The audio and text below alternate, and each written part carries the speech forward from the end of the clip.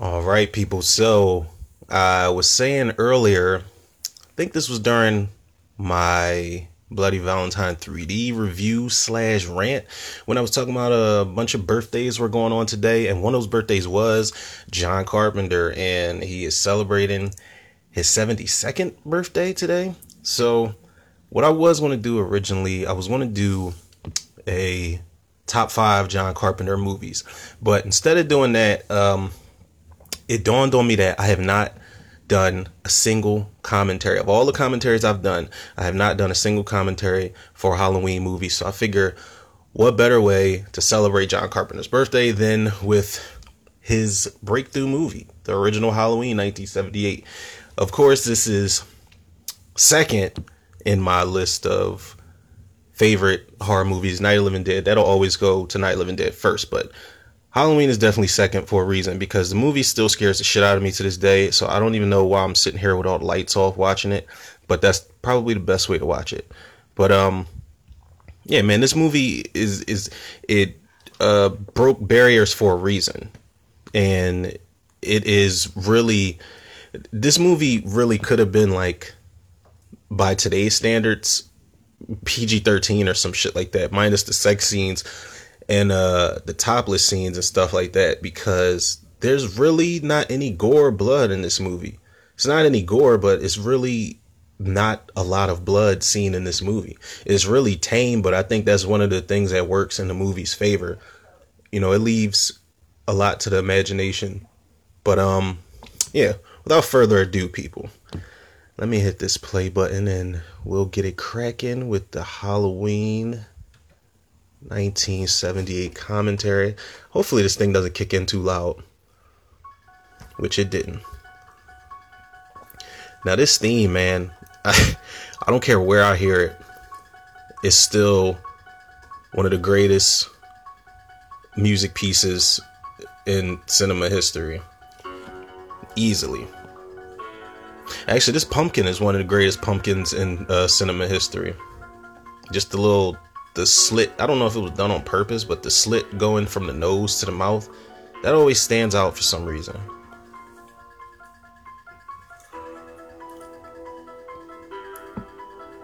One thing I didn't do, which I should have done, was like I always am supposed to do for these episodes, I'm supposed to come prepared and bring some notes, but I feel like I know enough about this movie where I can just like freestyle it and just kind of wing it.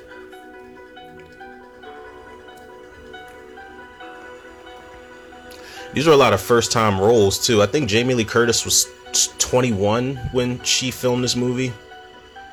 Not bad. 21 playing a 17-year-old. I mean, she looked it, for at least back in the day, she looked it.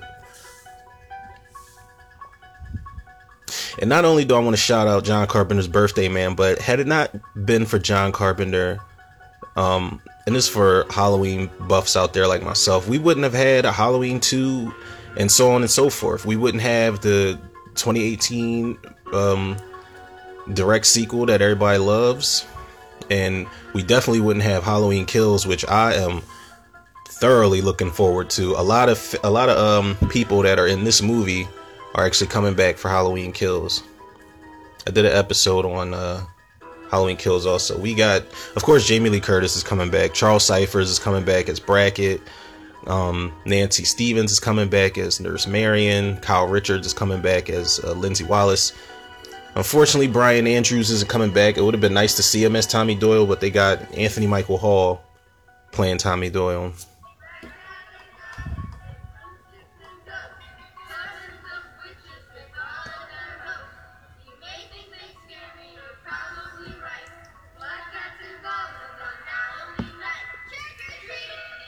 Now that chant that they just did, that's actually how I started my Halloween 9 fan script with, you know, originally it was supposed to be a Dimension Films movie. I mean, that's if I pitched it to somebody, because it was under Dimension Films at the time when I started writing it. Well, Halloween, the property, I mean, was under Dimension Films when I started writing it, but I started off with that chant, I think before the opening theme even comes on. I felt like it'd be a nice nostalgic touch.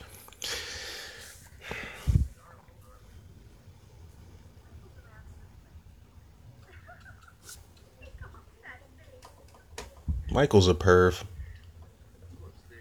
I don't know who gets off on watching their sister make out.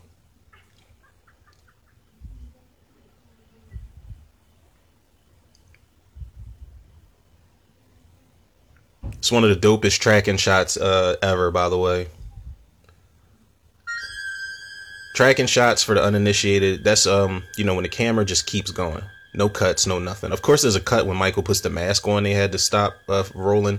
But I guess they synced it enough back then to where it just looks like one continuous shot. But this is genius, man. This takes a lot of work. A lot of strategic work.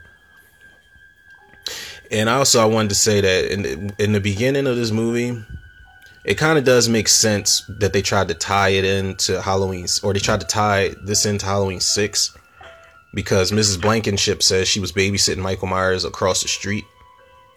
But it's like, how old was Miss Blankenship back then that she just dozed off or just didn't notice that Michael just wandered the fuck off?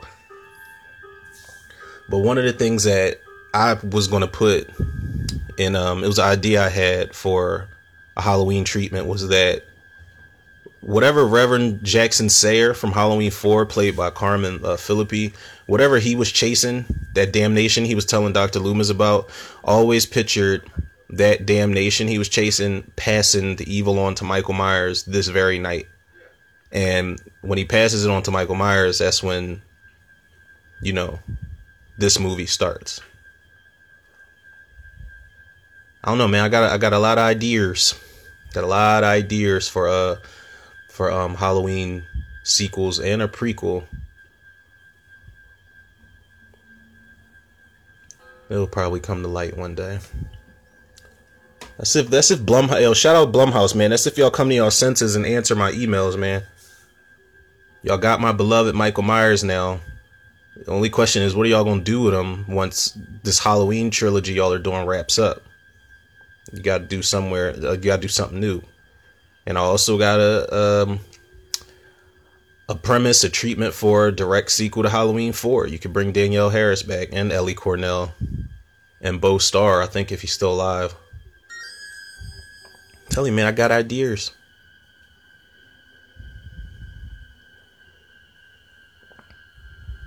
There's no way they had sex that fast.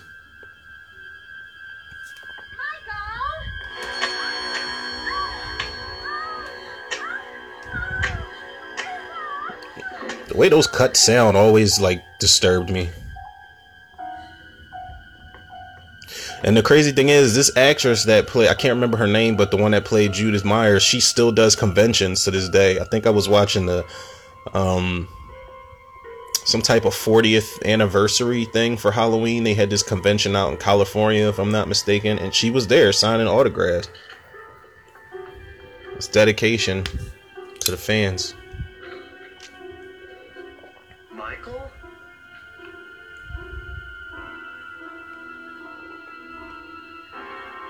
First of all,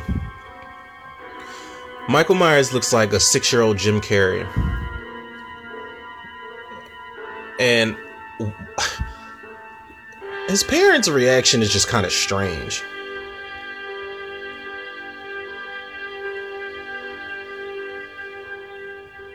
The way that shot played out, I can kind of see why they had a freeze frame moment in the Rob Zombie remake after Michael killed his sister. Because that was almost a freeze frame moment, but they were just staring at him. Now this board meeting scene with Dr. Loomis and these two assholes who don't believe him, this wasn't in the original version. They had to do this for the TV version, I guess to fit a certain type of runtime or something like that. So when they were filming Halloween 2, they filmed additional scenes for this movie for the TV version. This is actually a scene that I wish was in the theatrical cut, but luckily I got the TV version so we can see it and hear it. Michael Myers must be removed from the sanitarium immediately. I would suggest the maximum security ward at Litchfield. Dr. Loomis, the decision has been made. But this is a minimum security institution. The staff isn't adequately prepared. Prepared for what? The boy is a catatonic. And Loomis was trying to tell these motherfuckers, man. Comatose behavior. No reaction Where's the lie? to external stimuli. Have you read my notes? Yes, we have, Doctor. Why were they not presented at the hearing? The judge requested Dr. Foster's analysis. I've spent 4 hours a day. Real rap. 4 hours a day with this boy. Every day. For 6 months. Far longer than any court psychiatrist. Dr. Loomis. Michael Myers is the most dangerous patient I have ever observed. Doctor, there is no diagnosis. He was, yo, man. That's why this is an important scene. That line, he was telling them, man. Conscious act. And rest in peace, Donald Pleasance, man. It's like every line he delivers in this series is so, it gives you a feeling of we're not worthy, like on some Wayne's World type stuff. Because originally John Carpenter wanted Christopher Lee to play this role. I don't know. And I don't know if it was like a schedule dispute or something like that, but I think we ended up with Donald Pleasance for a reason. I couldn't see anybody else playing Dr. Loomis in this original series. We can make a special recommendation to the court only if we feel there is a justifiable reason to change the patient's treatment. I can see no reason why he shouldn't remain here. We have adequate facilities for his care. We've got seat belts and There is insufficient cartoons and security puzzles here. to keep him here. Please, I am begging you to reconsider your decision. Dr. Loomis, perhaps you should reconsider keeping him as your patient. We can find someone else to look after him. I can't figure out who this asshole looks like. I'll stay with him.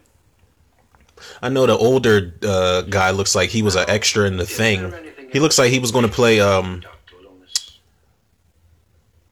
Blair. He looks like he was going to play Wilford Brimley's character Blair in The Thing, but he lost the role.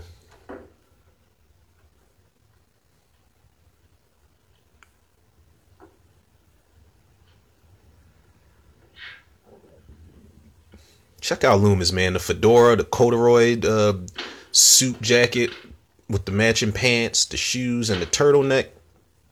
Hurting him in 78. I mean, technically it was 81 when they shot this, but it was... Y'all know what I'm talking about. Y'all get the idea.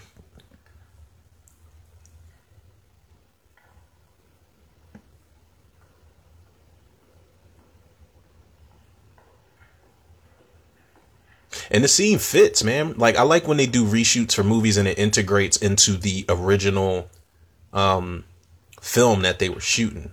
I don't like reshoots that just look completely out of place that are obvious. This looks like it goes with the original movie.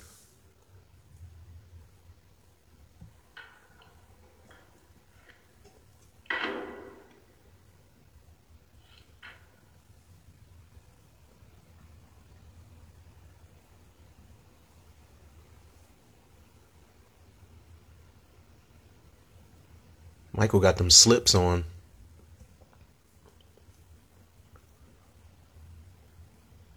This is how I look, y'all. Like, the way Michael's staring out this window.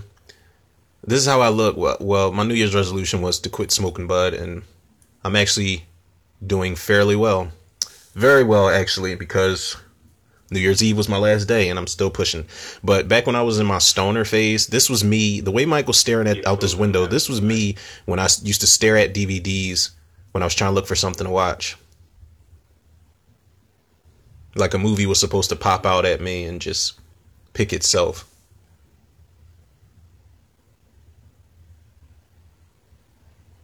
Maybe Michael was high all this time. All the drugs they were giving him for 15 years.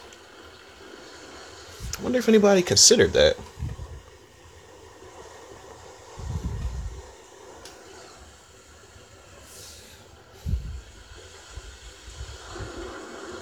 October 30th, 1978. I would actually, if I did a Halloween movie myself, like a fan film, I would have October 30th, 1978. But I would actually have a logo pop up that says Devil's Night. Or I would think of something different to call it, just to bring like its own type of mythology to the series. Here we got Nancy Stevens, who was kind of a Betty back then, man. She was pretty attractive. The only thing that ever bothers me is their gibberish. When they start raving on and on. You haven't anything to worry about. Funny thing about this scene, man, this was one of my favorite scenes to watch when this movie, I mean, it still is, but when this movie used to come on USA, for some strange reason, I used to love this scene more than others. I don't know what it was. I was a very strange child, y'all. If you say so.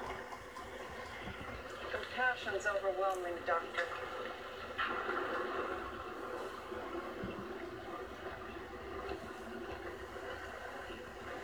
What do I give him when we take him in front of the judge? Thorazine, Barely be able to sit up. that's the idea. Might as well give that little motherfucker a horse tranquilizer. She said he'll barely be able to sit up. That's the idea. You're serious about it, aren't you? Yeah. You mean you actually never want him to get out? Never. Never. Never. Then why are we taking him up to Hardin County if you're just gonna lock Because that is the law. Here we are.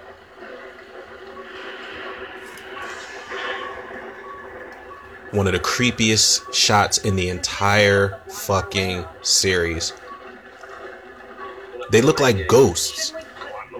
Like the way these patients are just roaming around outside, they look like ghosts.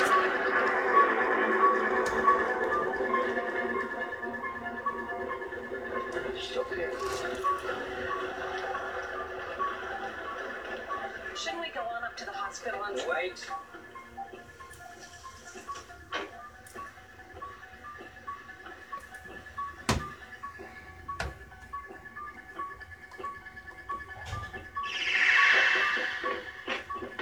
Michael got them Smith's Grove Jordans on.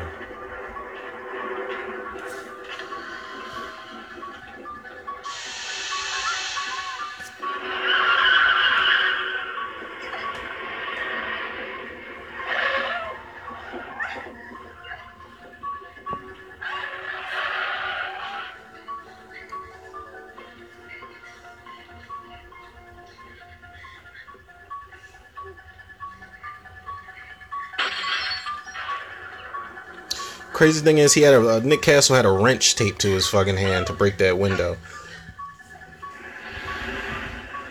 But you know, they're actually going to do. I hope they show that in the scene because they had it in like the B-roll behind the scenes footage for Halloween Kills, and Nancy Stevens is in this car, and you see Michael Myers' hand outside the window. So it's going to be a nice callback to this scene. I hope they actually put it in the movie. Because you know how they have a lot of shit in movies where you see it in the trailer or you see them filming it and we don't even get a chance to see it full blown or at all.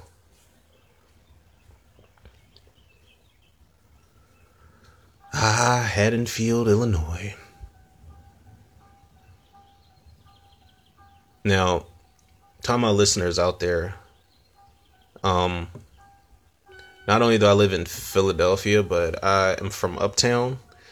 It's a little, I won't say quaint, I won't say small, but the area is called Mount Airy, and every time I step outside and the weather is similar to this here, I always hear this theme, and I always picture the neighborhood to be Haddonfield, because it looks a lot like it. Because I guess this is the quote-unquote suburban part of the hood. Shit still goes down, but it looks a lot like Haddonfield to me.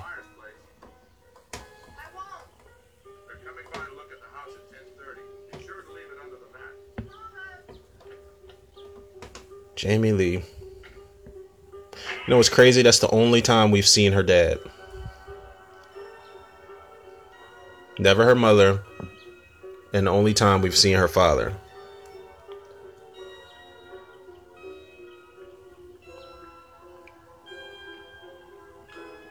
They never had a follow-up of what happened to them. Because in part 2, Mrs. Alves, the black nurse, she tells Laurie, she's like, Dr. Mixer said they were at the same party he was at, but they're not there now and they're not at home. It's like, so what did y'all do? Where did y'all go? You didn't hear on the news that Laurie Strode was taken to Haddonfield Memorial? It's just bad parenting, man. Brian Andrews playing Tommy Doyle. I really wish they could have got him to come back in Halloween Kills. But you know, he didn't have an agent and he hadn't been working and stuff like that.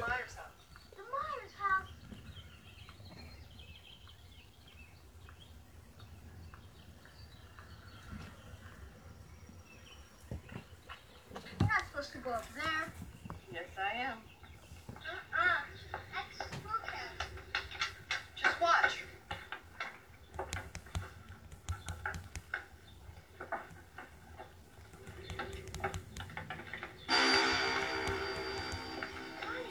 Never to go up there. Bonnie Hills gets a haunted house. See how Michael got that mask hair all curled up on the sides? Probably won't get out of the 6th grade. I gotta go. I'll see you tonight. Bye.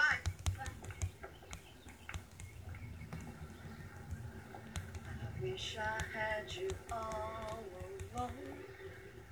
Just the two of us.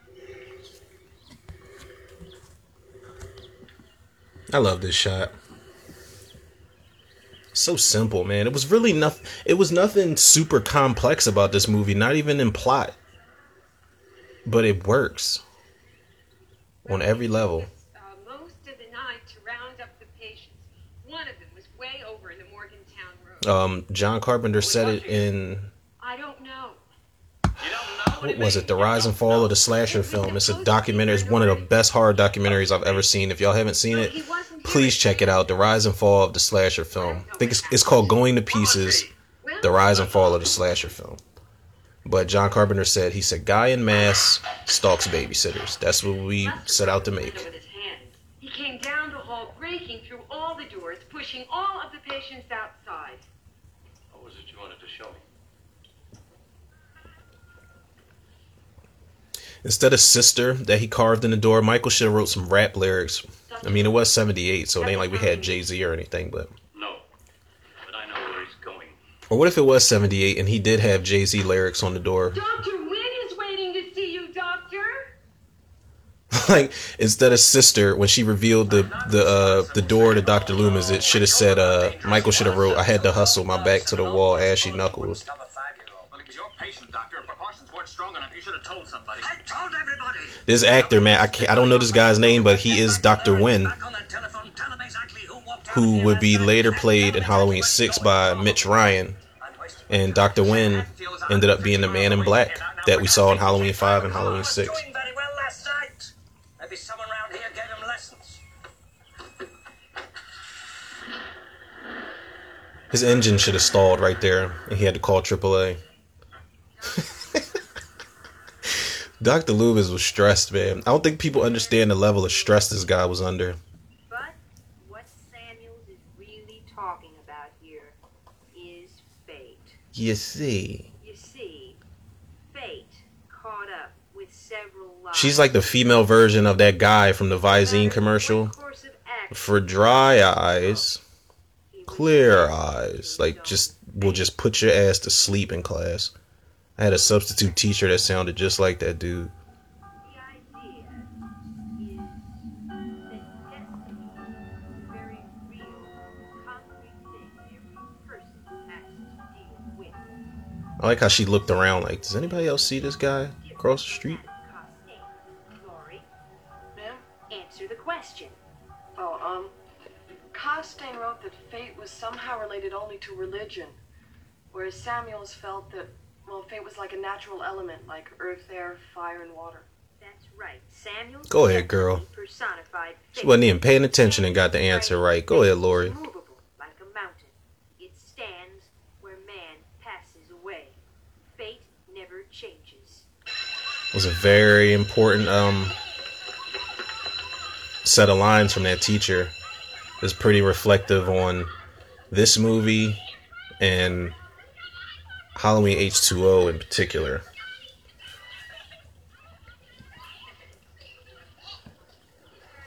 Now here we get these piece of shit kids, Lonnie, Richie, and whoever the other kid is.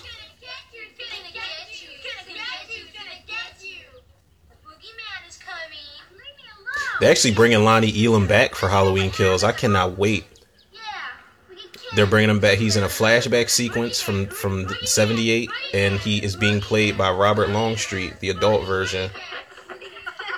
Can't wait to see what they do with his character.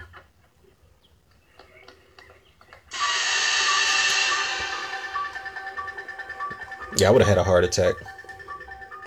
Whether I was a kid or an adult and ran into Michael Myers like that, at that speed.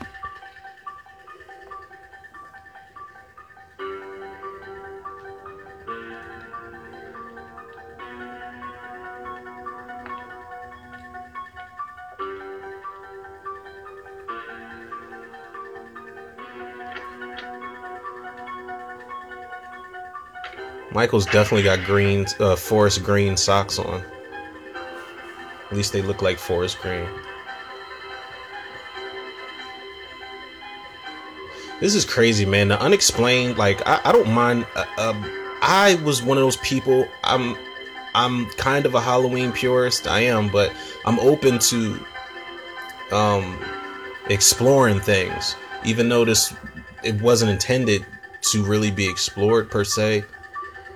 I always wanted to know why Michael followed Tommy. Why Michael set his sights on Laurie. You know, stuff like that. I didn't mind the fact that it was a brother-sister angle revealed in part 2. Because it actually made all of this make more sense. Because my thing was, I don't give a damn what anybody says. There was a reason Michael Myers followed Laurie Strode around all day and all night. He's on his way. I feel like that was supposed to be his sister from the rip. But I get it. You know, the people out there, I get it that it was a lot scarier that he just targeted her at random. No relation, no nothing. If you don't, it's your funeral.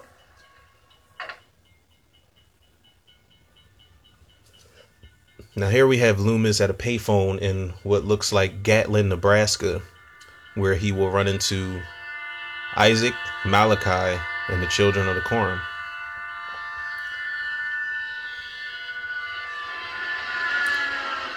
And on that train that just passed by, it's a fun fact, that train that just passed by, if you look close enough, you can see Pee Wee Herman and Hobo Jack having a sing-along on there. Come on.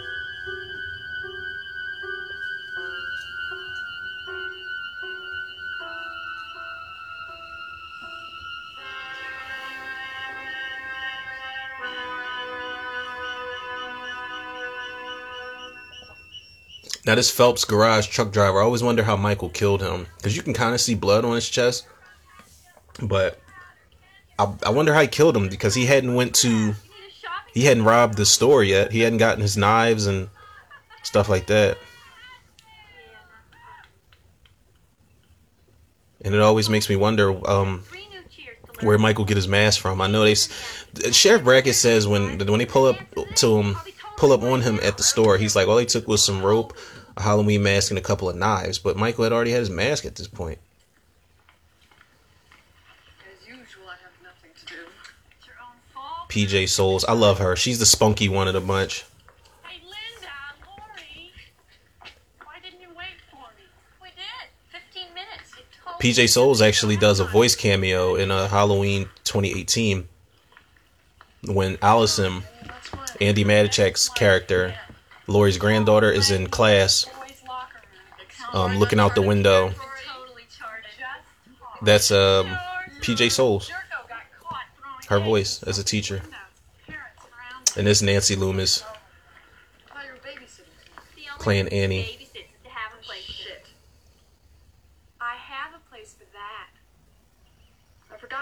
I liked Nancy Loomis around this era because she was in this.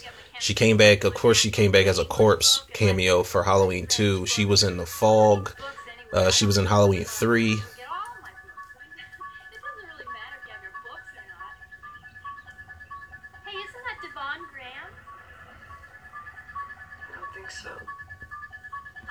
I love how Carpenter and Tommy Lee Wallace kept their... Jesus, that's a creepy shot. Michael tilting his head in the car. Speed kills! He's like, bitch, what? Michael's so petty. God, can you take a joke?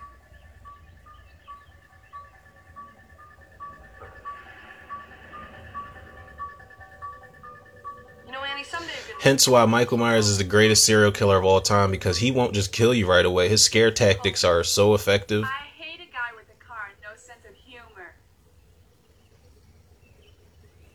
Well, are we still on for tonight? I wouldn't want to get you in deep trouble, Linda. Oh, come on, Anne. This truly looks like my I've been neighborhood. planning on it all week. All right. The Wallaces leave at 7.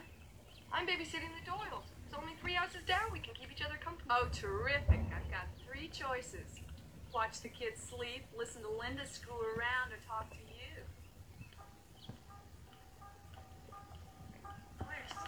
I think Deborah Hill wrote like the girl talk in this movie, and I don't mind it at all, because in order for me to give a fuck about these characters, I have to I have to see how they interact with each other.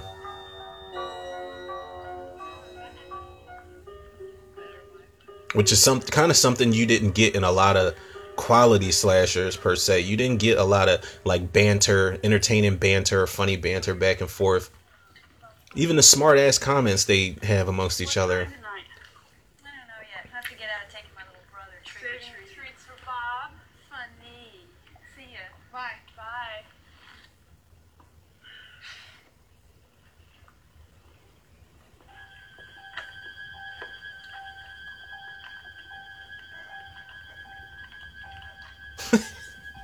Scare tactics, man. Look where? Michael had it made up in his mind. He's like, listen, I'm going to creep you the fuck out When you're yelled at. all day and all night until I decide to murder you. Psychological, man. Psychological warfare. Hey, creep. Lori, dear. He wants to take you out tonight.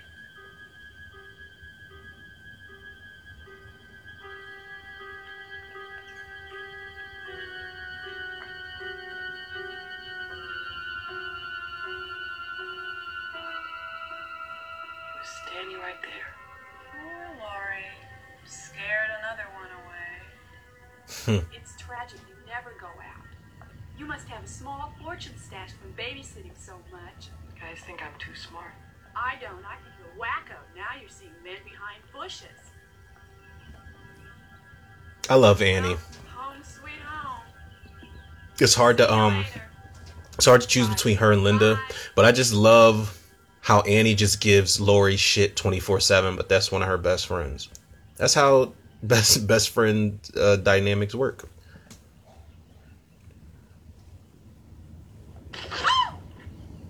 Excuse me, Laura. Charles Cyphers. Sorry, Mr. Brackett. Oh, I didn't mean to startle you. That's all right. You know, it's Halloween. I guess everyone's entitled to one good scare, huh? Nice seeing you, sir.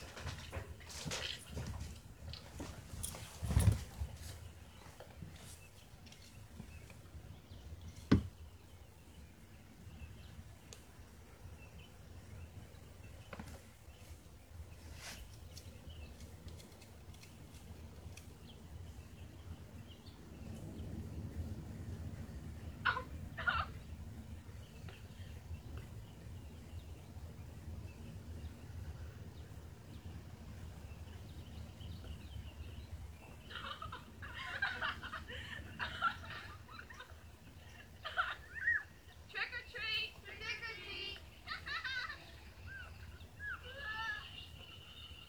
Well, kiddo. It is way too goddamn early for those kids to be trick-or-treating. If Lori and them got out of school and walked home, it's no later than 4 o'clock. Don't come to my crib at 4 or 5 o'clock trick-or-treating, because I ain't got nothing for you.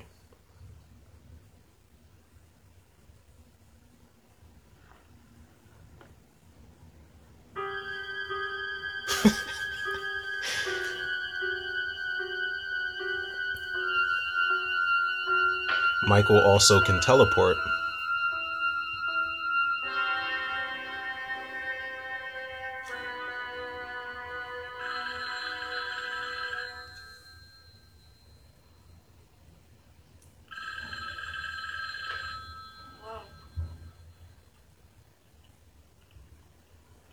Hello? Who is this?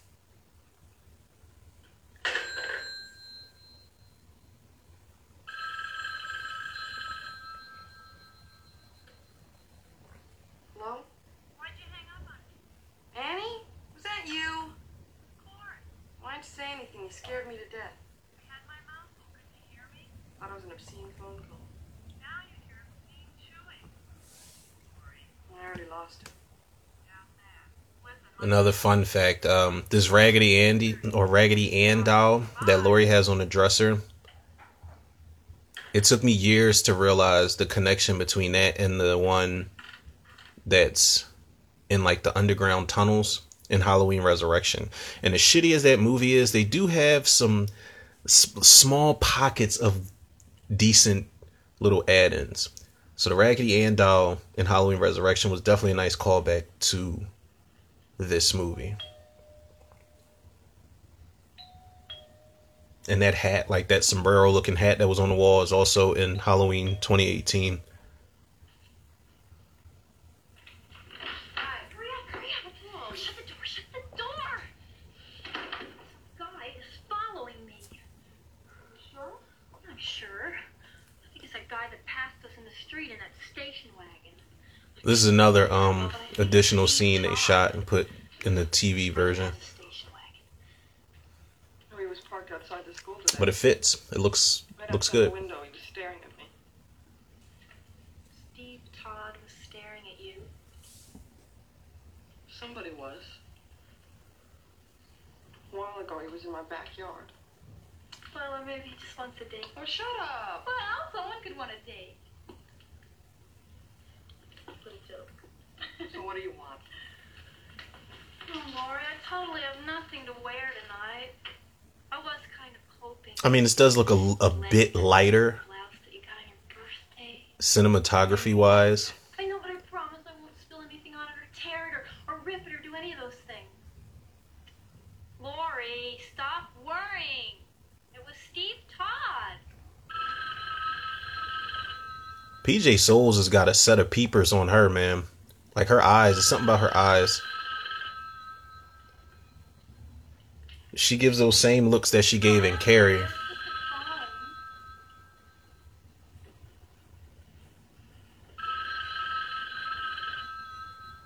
She also was in this B movie. I don't know if anybody's ever seen it.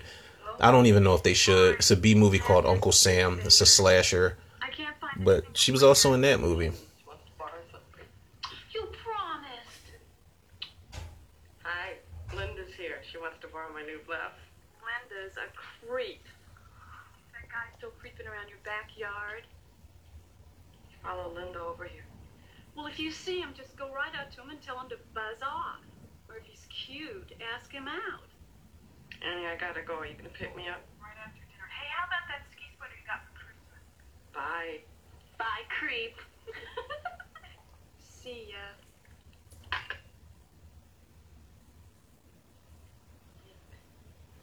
Where's the blouse? It's in my closet. Promise me you won't rip it. I totally promise. I totally don't believe you.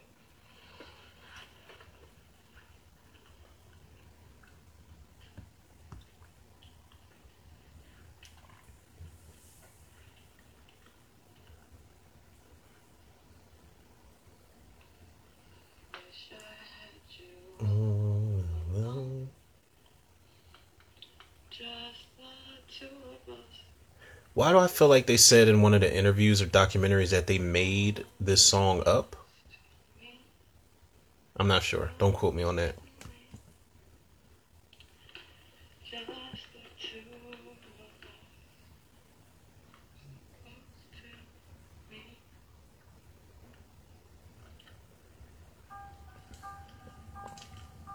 Yeah, that scene was definitely a lot lighter than the rest of the look of the movie, because you can kind of tell now, because we're back to the rest of the theatrical version. I think that scene, that previous scene, I think that was the last of the additional scenes they shot.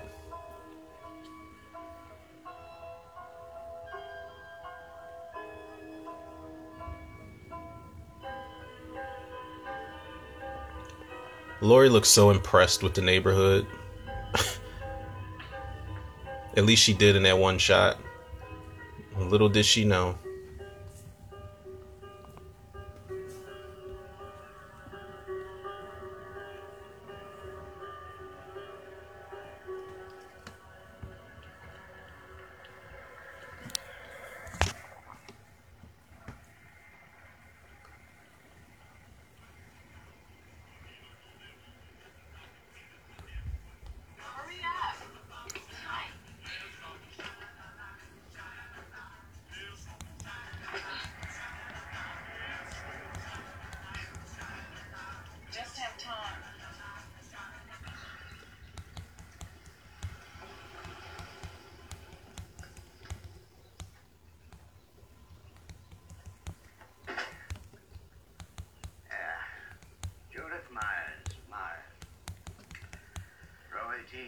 Block 20.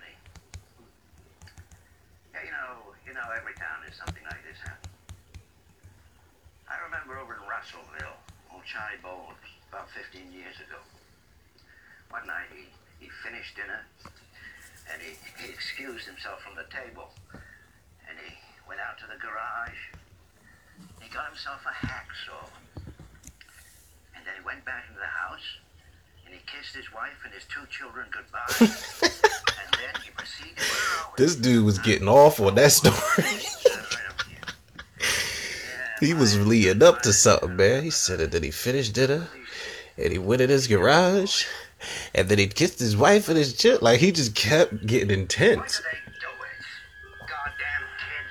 Of course, Michael picked up a whole fucking headstone.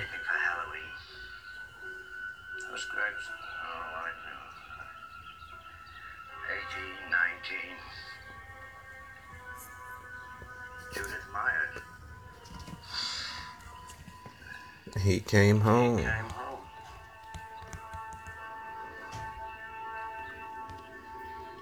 still spooked? I wasn't spooked. Lie. I wasn't. I saw somebody standing in Mr. Riddle's backyard. Probably Mr. Riddle was watching me. Mr. Riddle was watching you, Laurie. Mr. Riddle is 87. He can still watch. Mr. Riddle. Probably all he can do. What's the pumpkin for? I brought it for Tommy. I figured carving a jack-o'-lantern would keep him occupied. I always said you'd make a fabulous Girl Scout. Thanks. For that matter, I might as well be a Girl Scout myself tonight. I plan on making. Then you got Don't Fear the Reaper playing on the radio. Hours of horror movies. Little Lindsay Wallace won't know what hit her.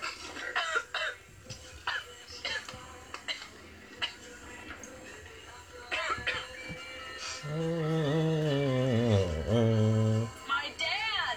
Get rid of this! He was smoking them tweeds.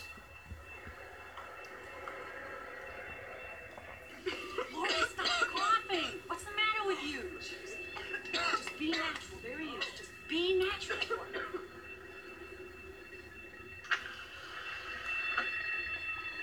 Hi, Eddie. Laurie. Hi, Dad. Now, as a former bud smoker, this is shit that I can't do, man. Like, I can't, like this type of interaction with certain people Everything on kids. when I'm high, All they took was some Halloween can't masks, do rope, it. and a couple of knives.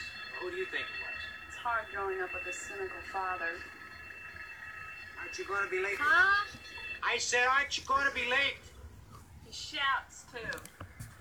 My girls. Bye, girls. Bye, Dad.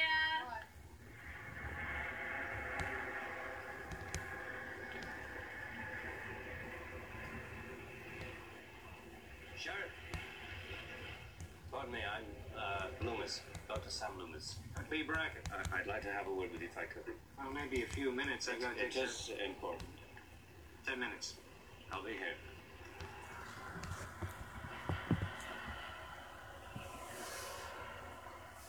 It always breaks my heart that Michael was right behind Loomis and just passed right by him. Could all been over. What's the matter with you? I think he knew. I'm sure he could smell it. No, he didn't. Did. See the look on his face? He always looks like that. I feel Lori though, because I was always that smoker that was like, I don't want to smell like bud. I don't want wherever I'm smoking at to smell like bud. Can they smell it? Plus, I'm an overthinker, so that mixed in with anxiety and probably goes to show that I shouldn't have been smoking in the first place. Go to the dance? You could do that. I couldn't. Well, you could ask Big Baxter. He'd go out with you. I'd rather go with Ben Tramer. Ben Tramer? I knew it! See, do think about things like that, huh, Lori? Shut up. He's cute. Ben Tramer. I love that that's how shy and bashful Lori was, that she told her to shush when it's just them in the car.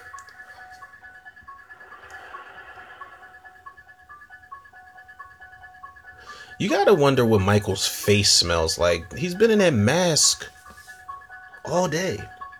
And then you think of Halloween 2 all day and all night.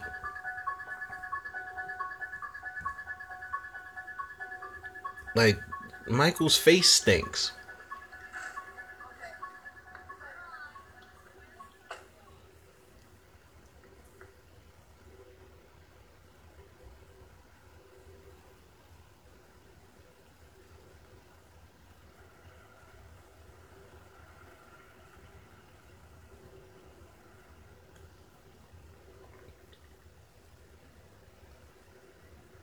Michael's like a cat, man. Even in a vehicle, this motherfucker's in stealth mode 24/7.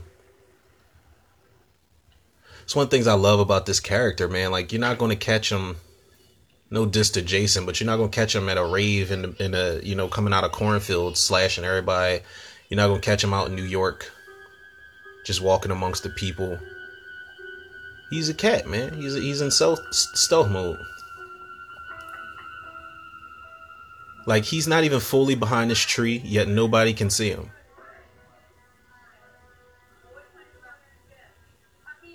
Well, he's behind the tree now, but... And even still, you'd be able to see him. Like, I'm very fucking attentive, so... I think I would see a guy in a white mask that's not fully hidden behind a tree.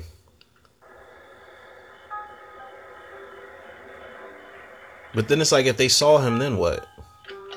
What would he do? What would they do? Now, this shot where the car pulls up to the Myers house and you see the sheriff sign stop right in front of the frame. That shot was completely ripped off in Prom Night. Same type of shot. Just goes to show, man, this is the template for a lot of slashers.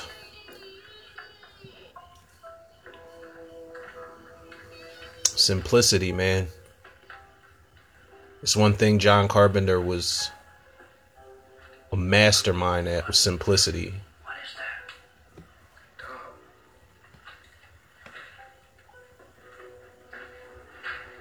Tom. Still warm. He got hungry. Could have been a skunk. Could have. A skunk. Man wouldn't do that. This isn't a man.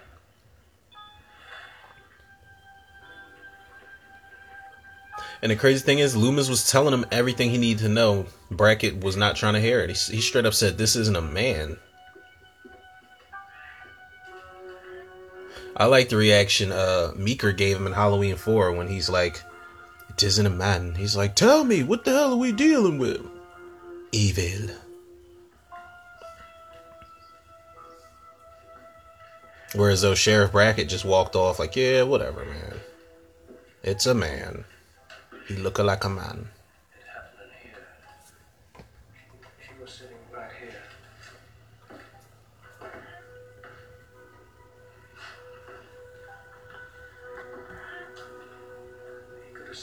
this window. Standing on the lawn, he could have seen inside. Oh.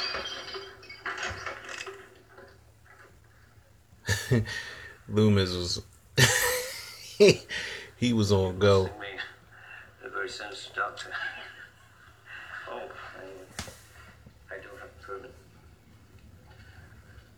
He had a newspaper clipping he pulled out. That's what that looked like. Yeah, I am. There we go. I met him 15 years ago. I was told there was nothing left. No reason, no conscience, no understanding, and even the most rudimentary sense of life or death, of good or evil, right or wrong. I met this 6-year-old child with this blank, pale, emotionless face and the blackest eyes, the devil's eyes. I spent 8 years trying to reach him, and then another 7 trying to keep him locked up, because I realized that what was living behind that boy's eyes was purely and simply evil. What do we do? He's been here once tonight. Donald Pleasance, man. Come back. I'm gonna wait. This movie, I still think I should notify the radio and tell them. everything went right. Everything was in favor of this movie, whether they knew it was going to be a success, whether they planned on making sequels or not. Everything was exactly in place how it should have been with this movie. And with that little monologue that Donald Pleasance just gave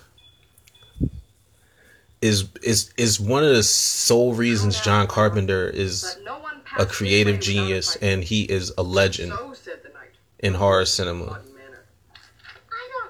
Because not only was that like bone chilling, but it moves you. You believe what he's saying. Why you keep him under there?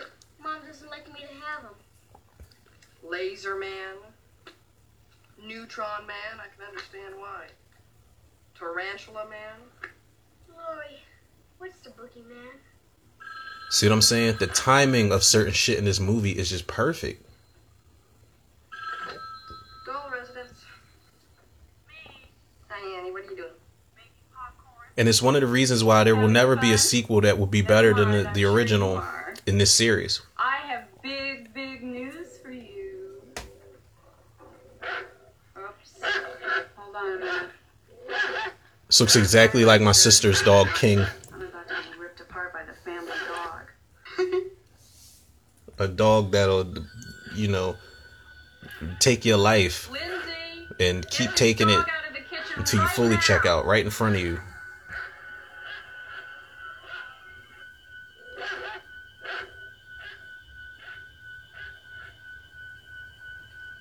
I hate that dog. I'm the only person in the world he doesn't like. So what is this big, big news?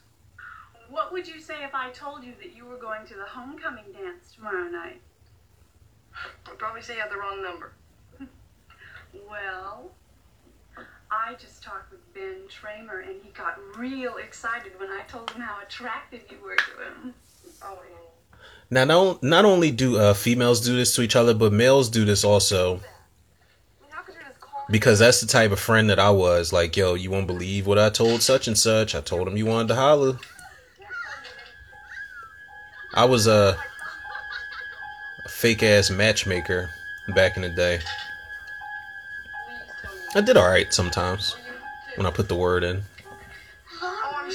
Or put the bid in, as we say in Philly. Lori's out there. Hold on. Lori, the boogeyman's outside. Look.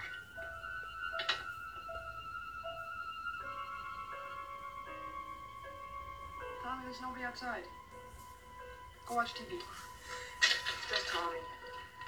It's one of my fears that, I hope my daughter doesn't start pulling shit like this when she gets older. Because Tommy's what in this movie? 8? Him and Lindsay are 8. But my daughter loves this movie. But I hope she doesn't start, Daddy, the boogeyman's outside. It'll be like, broad daylight and she'll be scared to go upstairs and use the bathroom by herself. So hopefully she doesn't start seeing Michael Myers outside across the street. Because honestly, if my daughter did tell me she sees the boogeyman across the street, it's just like, well, I don't know what to tell you because I'm just as scared as you are right now.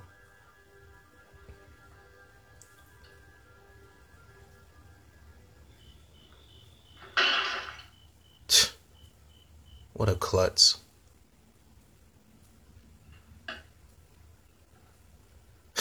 Michael does have some fucking goofball moments in this series, man. That was one of them.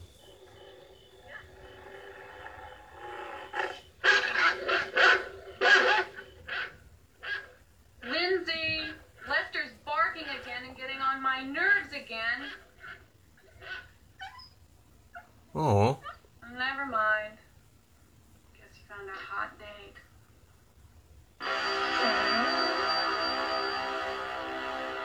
Poor Lester.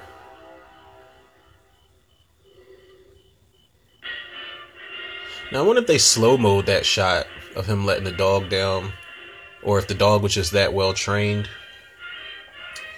The world may never know.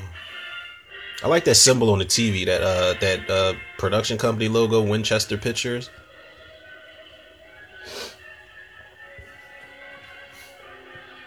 Now, of course, they are watching The Thing. Crazy thing is, John Carpenter would go on to direct The Thing, the remake in 1982. But here they are watching the original Howard Hawks John in this movie. What about the rest of my comic books? How's the jack-o'-lantern? Foreshadowing. What about the boogeyman? Foreshadowing. There's no such thing. Richie said he was coming after me tonight. You believe everything Richie tells you? No. I'd have been like, Tommy, look, Richie's a bitch. It's when people play tricks on each other. And Lonnie's a bitch. Richie was just trying to scare And Lonnie will eventually I saw the boogeyman. have a son outside. named Cameron Elam who will be a bitch also. There was. What do you look like? As one of the characters, I hope... I don't know if they're going to have him like trying to track down Allison in Halloween Kills. Talking about Cameron Elam, Lonnie's son. He's the asshole kid that was in Halloween 2018 who threw Allison's phone into the, I think it was nacho cheese or pudding or something like that at the dance. But I don't know if they're going to have him try to track down Allison and try to defend her honor and be like, baby, what happened? I'm here now. I'll never cheat on you again. Or if they're going to have him killed. Because honestly, I thought he was going to get killed in Halloween 2018. I would have been all right with that. That'd have been cool. But he didn't.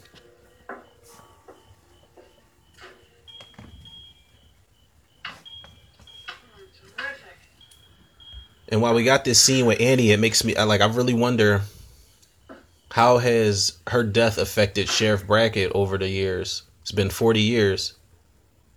So I'm really curious to know how they handle Sheriff Brackett and like his trauma in the new movie. Hello?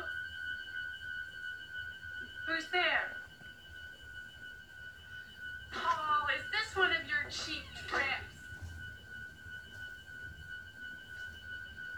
Guess not. No tricks for Annie tonight. I love that their laundry room was down the path in their backyard.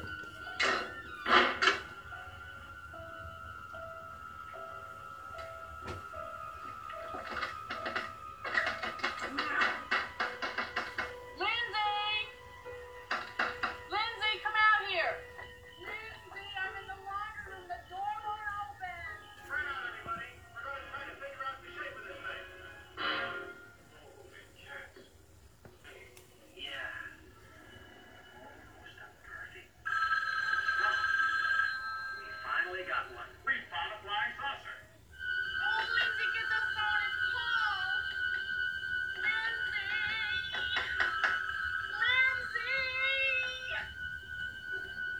Lindsay.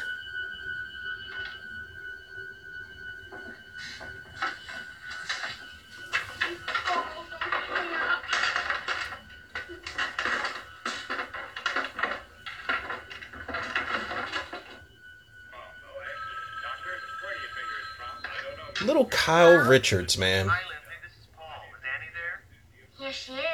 And it's crazy because she grew to be fairly successful. She's on that Real Housewives of something. I don't know. I don't watch it. But She's straight up MILF status, man. So I can't wait to see how they like. It'd be funny if her and Tommy Doyle ended up marrying each other, and they're married in the new movie. You locked yourself in. I know. Oh my foot! I'm stuck.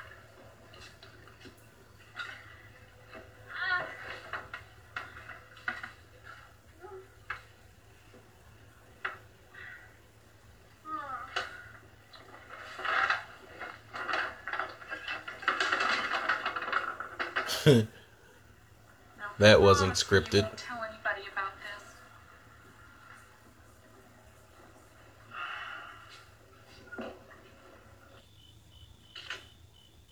And Lindsay was cool in this movie. She was a little asshole on the comm. Not as much as Tommy, but this scene right here shows she's a little asshole. She got stuck in the window. She'll be right here. Now, how does she know that was Paul? What if that was somebody else? Hello. Hi, Annie. Oh, hi, Paul. Now, this voice on the phone is the voice of John Carpenter, actually. Yeah, but I've seen you stuck in plenty of other positions. My parents are gone. I love how Michael just pops up, Did they leave? and then he just disappears. Oh, utterly fantastic. Why don't you just walk over? Subtlety, man. Well, I can't It do all that. works. My clothes are in the wash. Oh, shut up, jerk. God, I've got a shirt on. That's all you ever think about. I think that's all you ever think. That's not true. I think about lots of things. And why don't we not stand here talking about them and get down to doing them? Lock your doors, bolt your windows, and turn off the lights. Don't go away, cause here's a scene. Scared. Well, why are you sitting here with all the lights off? She's scared because that fucking announcer on TV was really getting his money's worth. Lock your doors and bolt the windows and take a volume because you're gonna need it. Well, if I can pick Like, up some damn, watch dude. TV with Tommy Doyle, would you like that? You want to scare these kids, not, you know, Come with me. 302 them. It's like that announcer was serious. That's one thing I want to do, man. Eventually, I want to have an episode where I want to talk about the most over-the-top horror announcers. Like, you guys know the people that talk during the trailers. Yeah, Michael's everywhere. Like, the people that talk during the trailers. Like, the super dramatic ones, man. That'd be a funny-ass episode to do. Hi, come on in. We're making a jack-o'-lantern. I wonder what... Like, you hear him in the background. Like, Tommy's watching the same shit, so the same guy. He's like, how do you like that, kiddies? 976 evil. It's like, y'all gotta chill. Fancy. This has not been my night. I spilled Now, as I look at Lori in this kitchen, people, I have a confession to make. Well, I can tell you something. I'd like you to call Ben Tramer and tell him that you were just... And I hope I don't lose any listeners over this. I've never carved a pumpkin in my life, y'all. I'll be back till late. You'll have to call I never me have. tomorrow. Besides, I'm on my way. I never gave myself the patience to carve a pumpkin. I would love to, but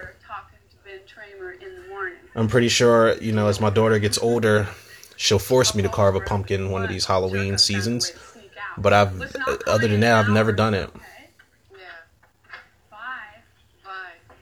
It's kind of on my bucket list of things to do.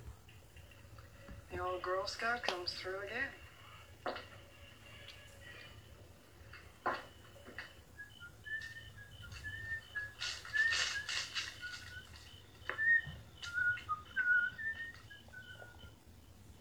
I can only imagine what the cleanup was like on this set, man, because they had bags full of leaves. They had to, you know, they had to apply.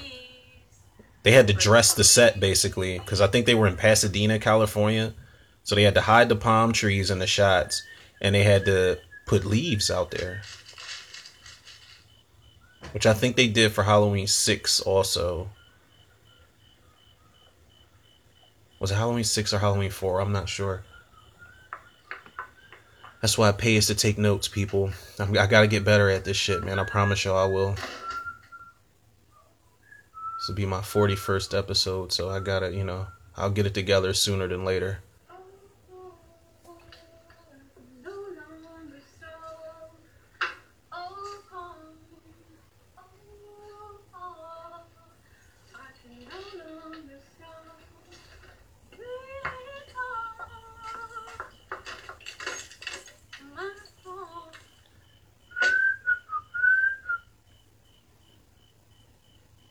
That's a scary feeling, like, wait, the door wasn't...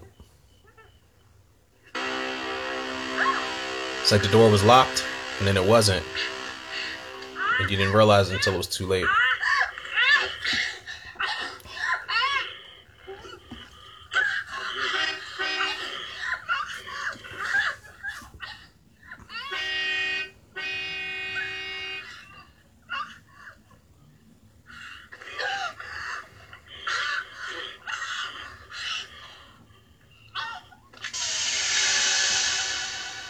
Yikes.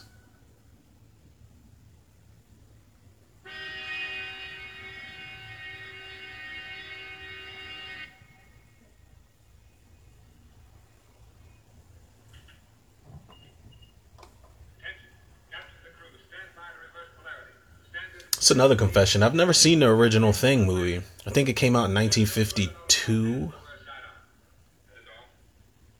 Pretty sure it came out in the 50s, but the Thing from Another World, I've never seen it. I always wanted to, but I never have.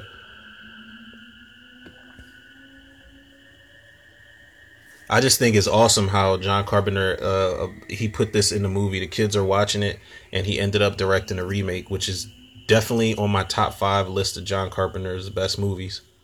Hands down.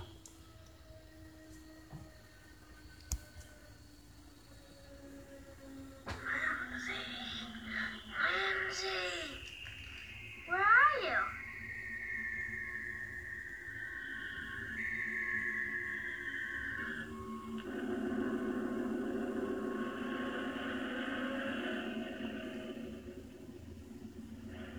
It's another creepy ass shot. Michael just walking, carrying Annie's body. And Tommy's just shell shocked.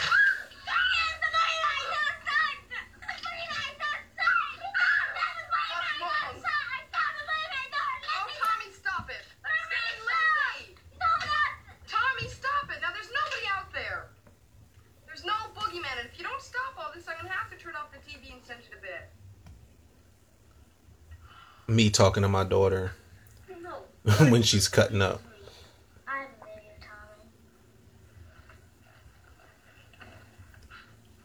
I hope they reference that in Halloween Kills. I really do. Like, maybe Tommy and Lindsay are in the same scene and she's like, listen, I told you I believed you. I still do. Like, I believed you then, I believe you now. Something along the lines of that would be good.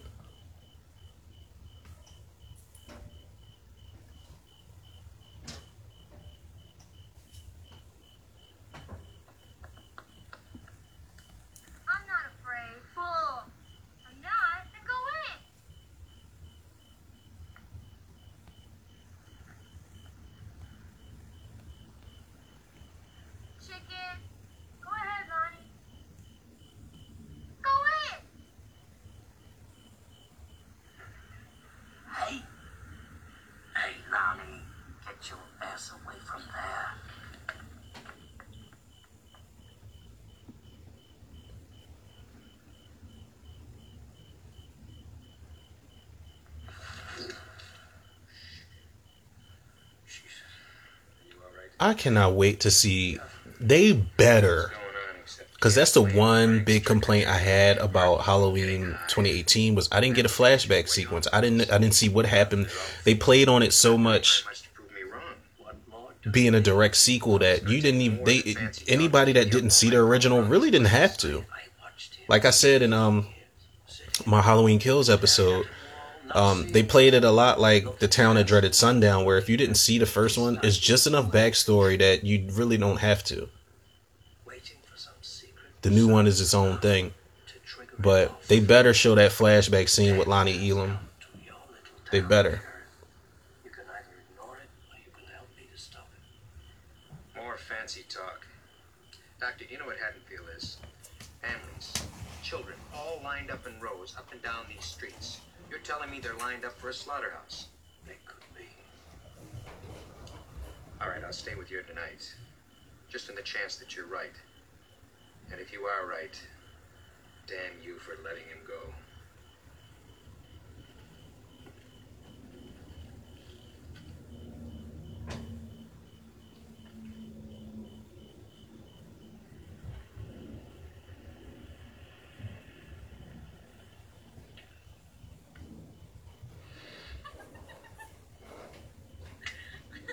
Okay, so we're gonna do.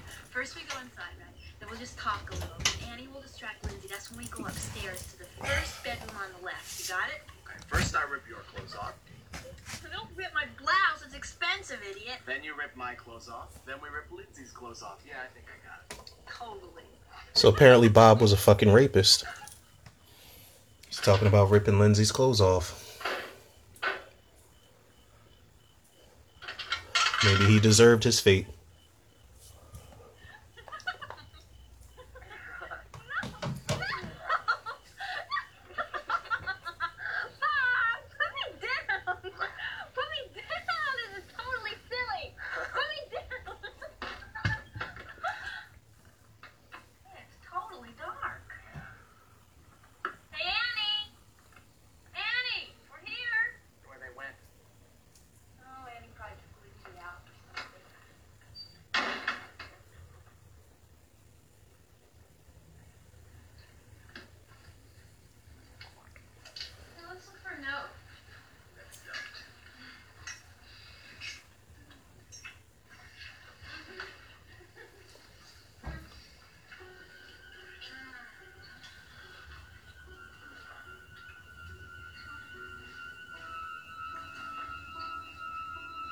They were two of the few actors that made for really, really good makeout scenes. Because one of the things about 70s and 80s horror movies, the makeout scenes suck. They really do. Motherfuckers don't know how to kiss. I know it was a different time, but kissing is kissing, man. But PJ Soles and this actor, this guy, I can't remember the guy's name that plays Bob. They did fairly well. And yes, I am a smoochologist, people, so I know what the fuck I'm talking about. Everybody's having a good time tonight. Alright, you guys, what's next? Like if they had a horror awards and like they would probably win Best Kiss of the 70s horror.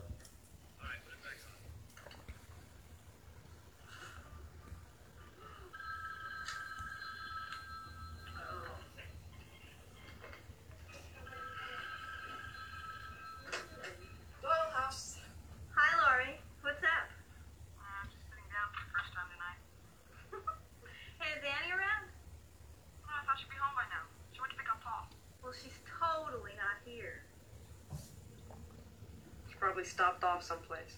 Have her call me when she gets probably Checkers or or Chick-fil-A. Okay. Later. Chick-fil-A would be more believable for her and Paul to stop at because they wouldn't be back until tomorrow morning. That's how long those fucking lines are. Lindsay is gone for the night. Hey, now that's wonderful.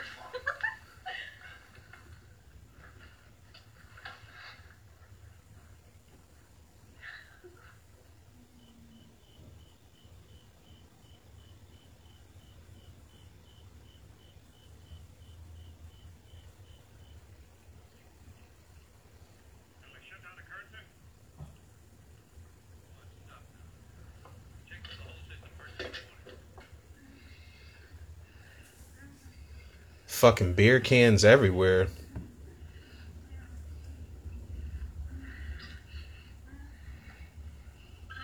It's that drunken smash right there.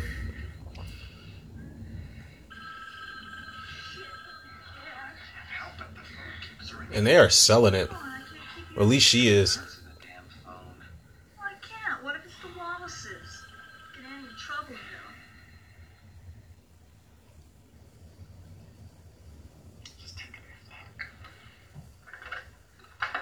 Damn, it's a beer can on a nightstand too?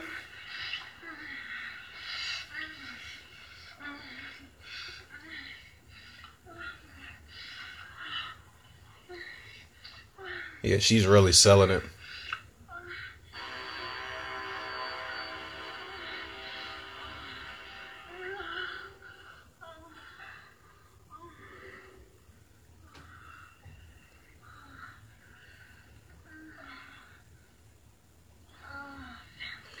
So time out. They had that quick intermission just for him to jump right back into yams and bust less than 60 seconds after.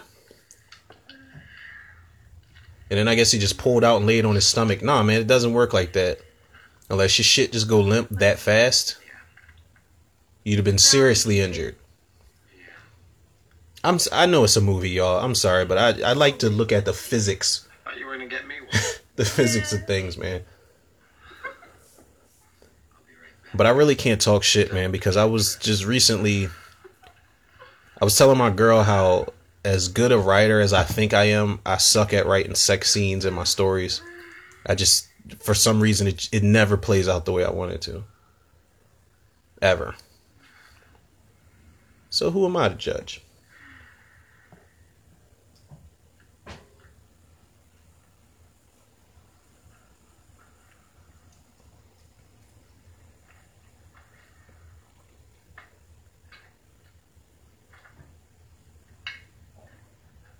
Damn, how many beers did they bring in that bitch?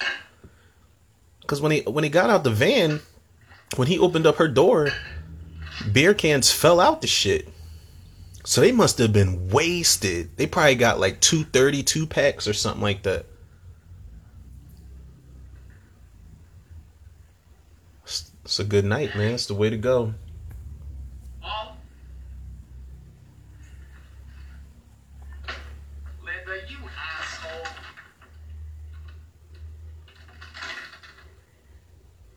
Here we go. Come on now. Party time.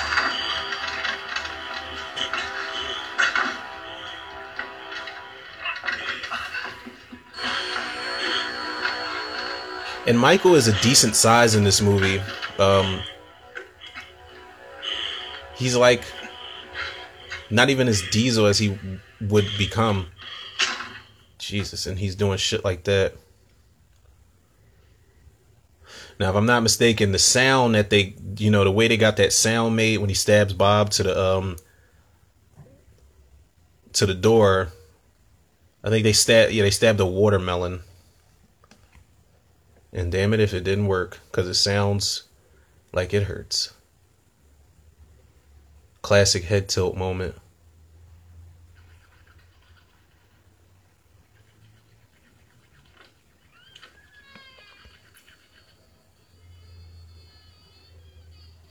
It's another creepy shot. Michael with the sheet over his head with the eye holes torn in it.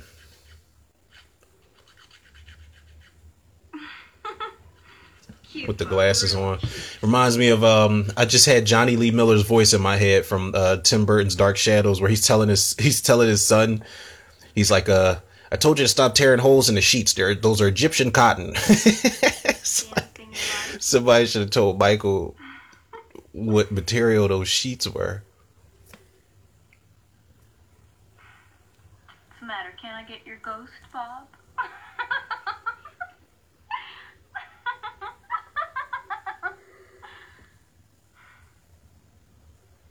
All right, come on, where's my beer?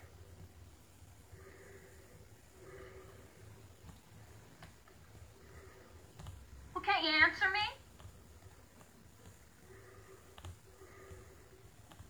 Okay, now answer me.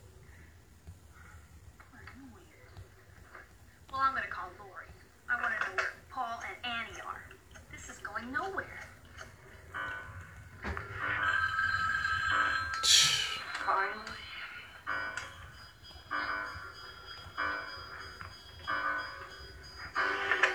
Hello? Hello? All right, Annie. First I get your famous chewing, now I get your famous squealing. Annie, are you all right?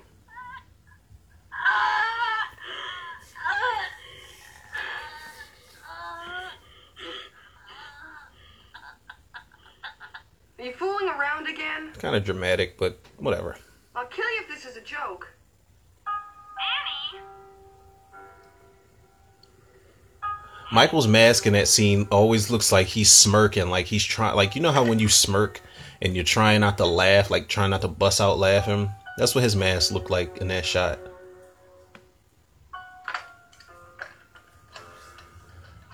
It's still really hard to believe that that was a William Shatner Star Trek mask that they just altered. They painted it, they did something with the hair, they cut the eye holes bigger. John Carpenter said it, man. He said, I owe my entire career to William Shatner. Which is awesome of him to say.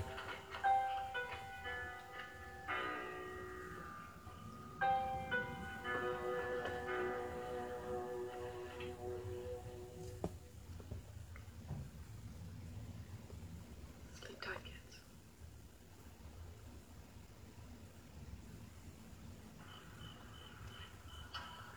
Yeah, sleep tight, kids. I'm just going to leave y'all here unsupervised while I go across the street. I know it's just across the street, but damn it, man. You already got the feeling that something's not right. And I love how Deborah Hill explained it in the commentary for this movie. She said, and this isn't until Laurie sees Annie's body in the bedroom and before the chase happens, she says that here's a girl who thought that all day long thought she saw something, and now shit's jumping off. I love how she broke it down, not in those words exactly, but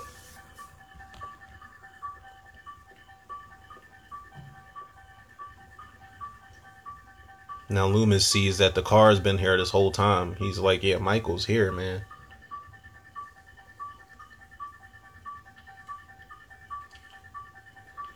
Every good horror movie has stakes.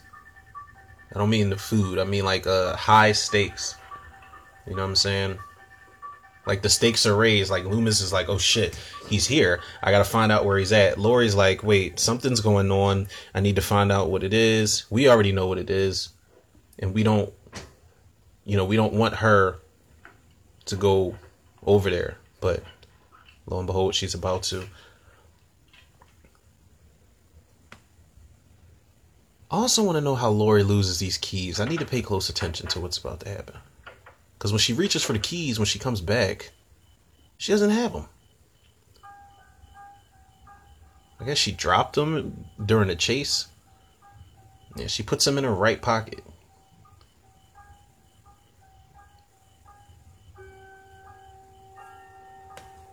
Alright, it's time to crank this up a couple notches.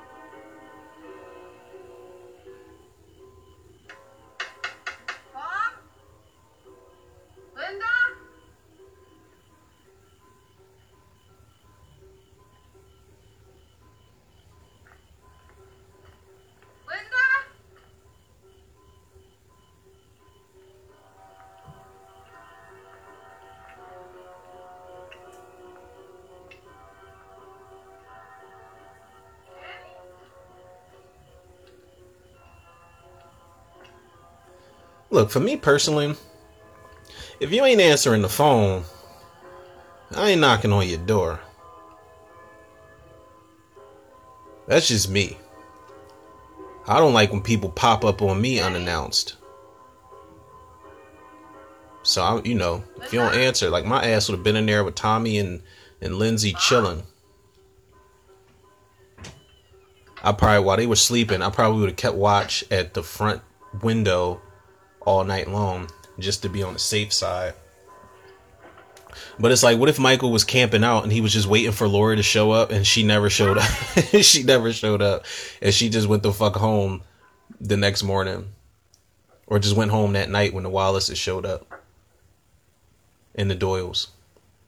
It's another thing, man. Are we going to see the Wallaces and the Doyles in the Halloween Kills? You know, in the aftermath or the flashback scene? Like, how did they tend to their kids after that? These are questions I need answered, yo.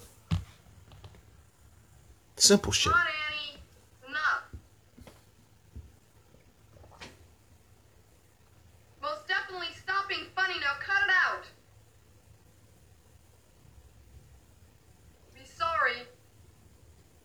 Uh-huh.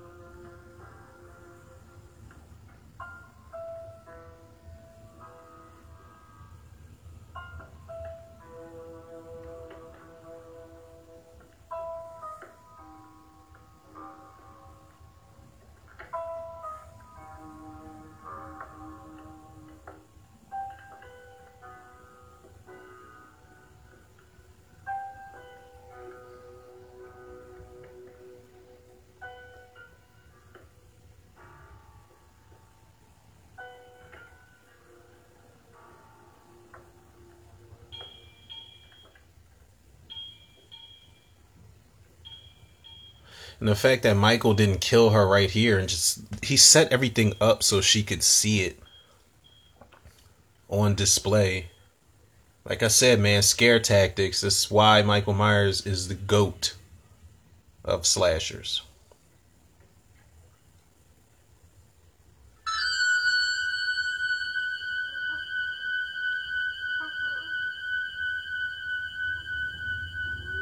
He waited all night.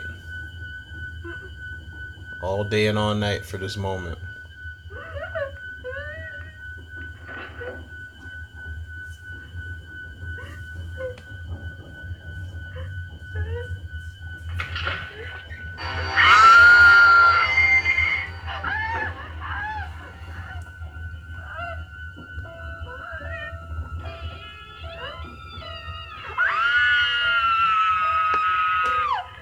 It was always creepy how PJ Souls had her eyes crossed upward like that.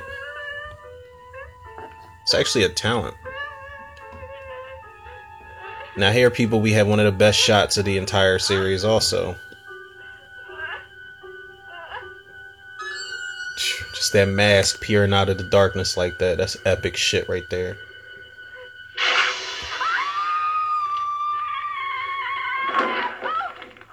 It might be where she lost her keys. I love that shot too, of Michael getting the knife together and going towards the... This shot too, Michael coming down the steps. Because Michael's pretty limber in this movie, man. Shout out to Nick Castle, man, because he was the OG, man. He moves like no other Michael has moved.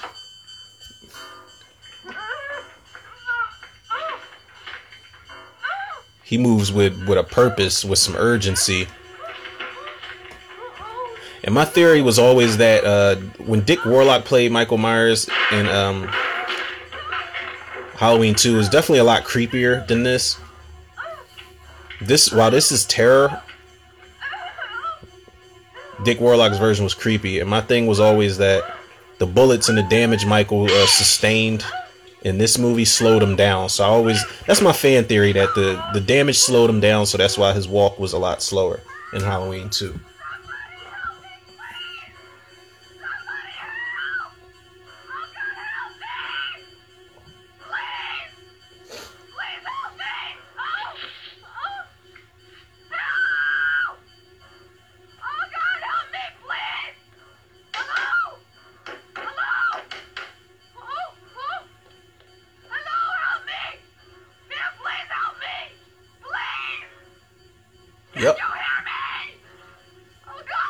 I feel her. You shut them blinds, you turn that porch light off. It's like, nope, don't bring it up in here. What are you saying? 3 strikes. George, what's his name? George.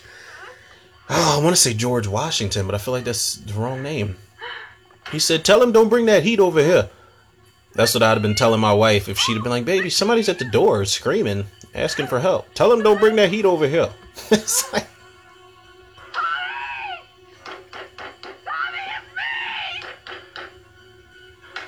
what I wouldn't give to be a fly on the wall in a movie theater when this movie came out and people saw the first reactions to this chase scene.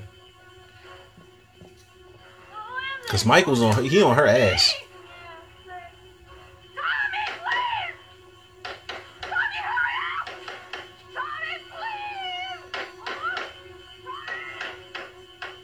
While she was knocking, she should have had her back against the door and sizing Mike. You know, she should have been sizing Michael up, ready to kick him in his chest. Because if I don't do that, I'm going to just juke you. And I'm going to run up the block. It's one thing with me, man. I'm not, like, a situation like that, I'm not trying to go out easily. I'm not dying easily, man.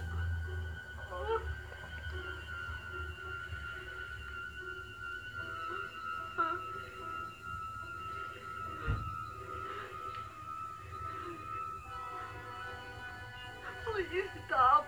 Please.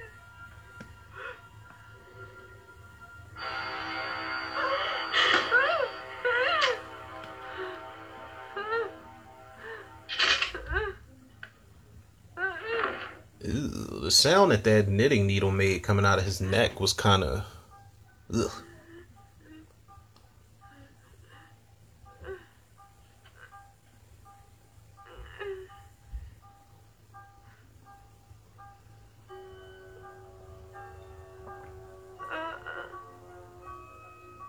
She should have stabbed him right in his face.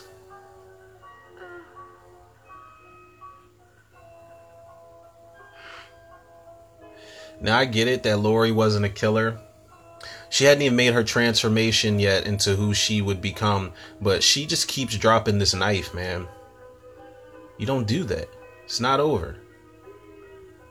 It's one of the reasons why I understood what it symbolized at the end of Halloween 2018 when Allison still has that knife in her hand, even though I didn't like the ending. I get what that last shot meant. I just wish it would have been something after it. And Brackett rolled up like he was going to run over Dr. Loomis. The car. He's here. Where? He's 3 blocks down. You go around the back of the houses. I'll watch the front. Go on. All right.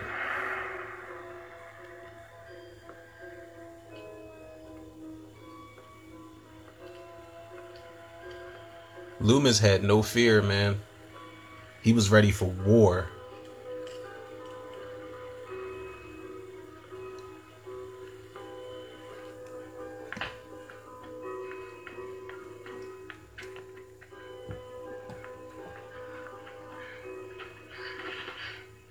Tommy? Lindsay?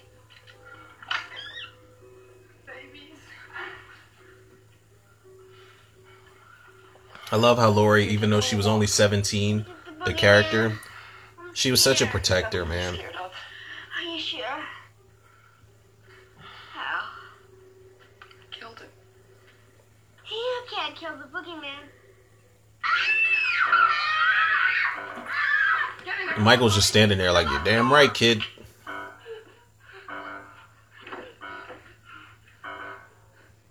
I do like how Laurie tried to pump fake. She opened up the window to the balcony, but she went in the closet instead, which was pretty fucking stupid. But whatever. She fights back at least. One of the reasons why Laurie Strode is one of the best final girls of all time.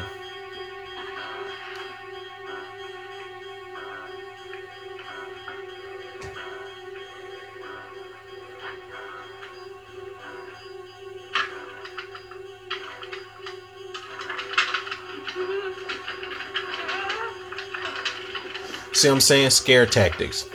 Michael Myers and stabbed the motherfucker to a wall. Set up all these extravagant, bodies and set pieces, but here he is playing around with this closet door.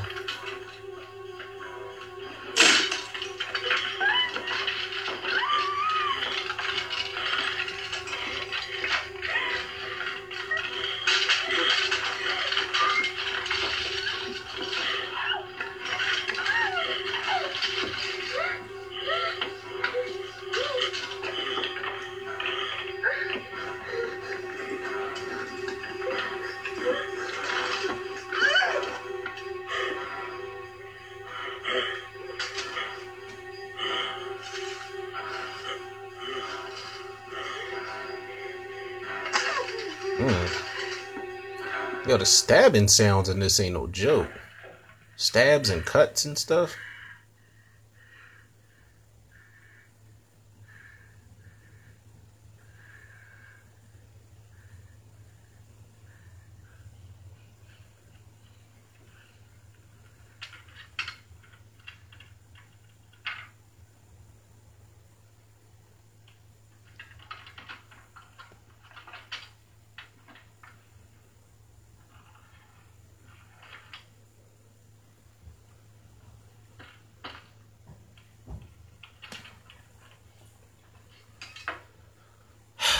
Dropped the knife again when she should have stabbed him in the face.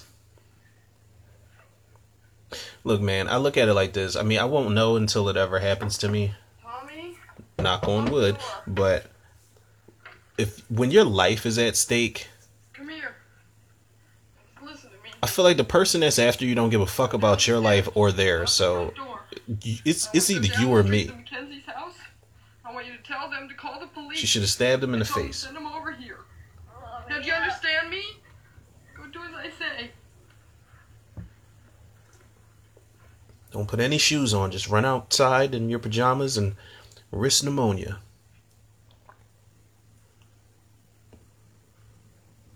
Classic fucking shot. This sit up. Nobody does that sit up like Nick Cannon. Actually, James Jude Courtney did a good job in Halloween 2018 with the sit up. He does it at the end of the movie.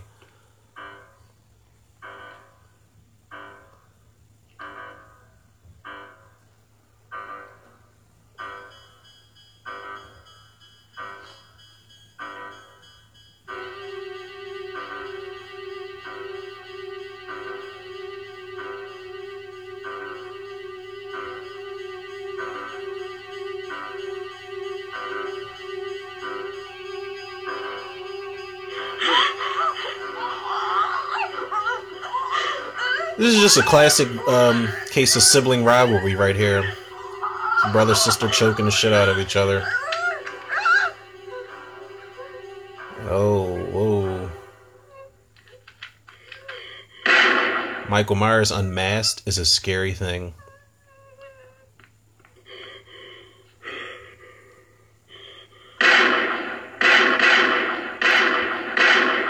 Let's go, Loomis.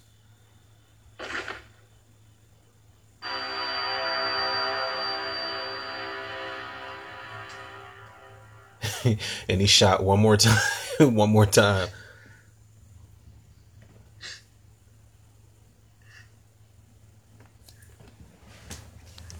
What's the boogeyman?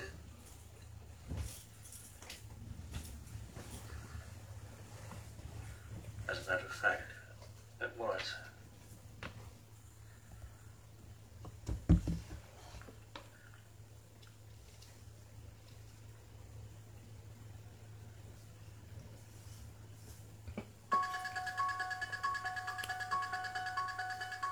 And there you have it, people. In 1978, a statement was made. You indeed cannot kill the boogeyman. And I think what it was Donald Pleasance asked John Carpenter, he's like, how should I play this when I look over the balcony? Should I play it like, oh shit, he's gone? Or should I play it like, I knew it would happen? And John Carpenter, I think his direction was give it a little bit of both. But for me, Loomis looked over the balcony like, something told me that I should have had some some hollow points up in this joint.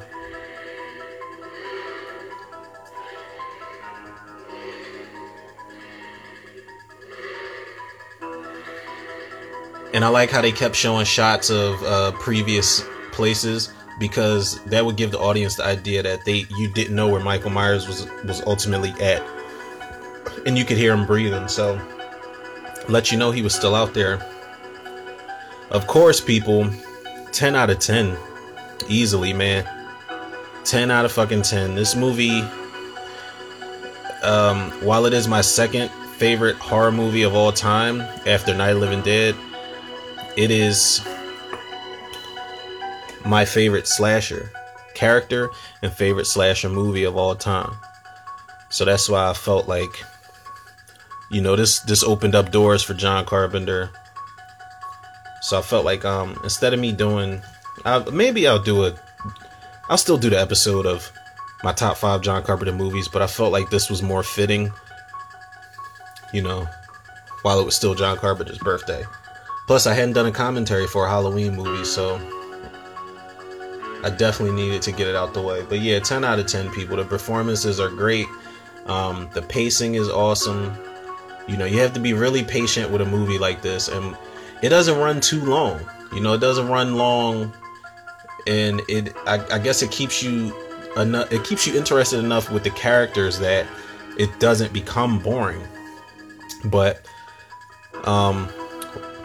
happy birthday to John Carpenter, man. Creative genius. Actually, yet another inspiration for me, writing wise and filmmaking wise, man. You are a gentleman and a scholar, sir, and you will forever be appreciated in the horror community and cinema in general.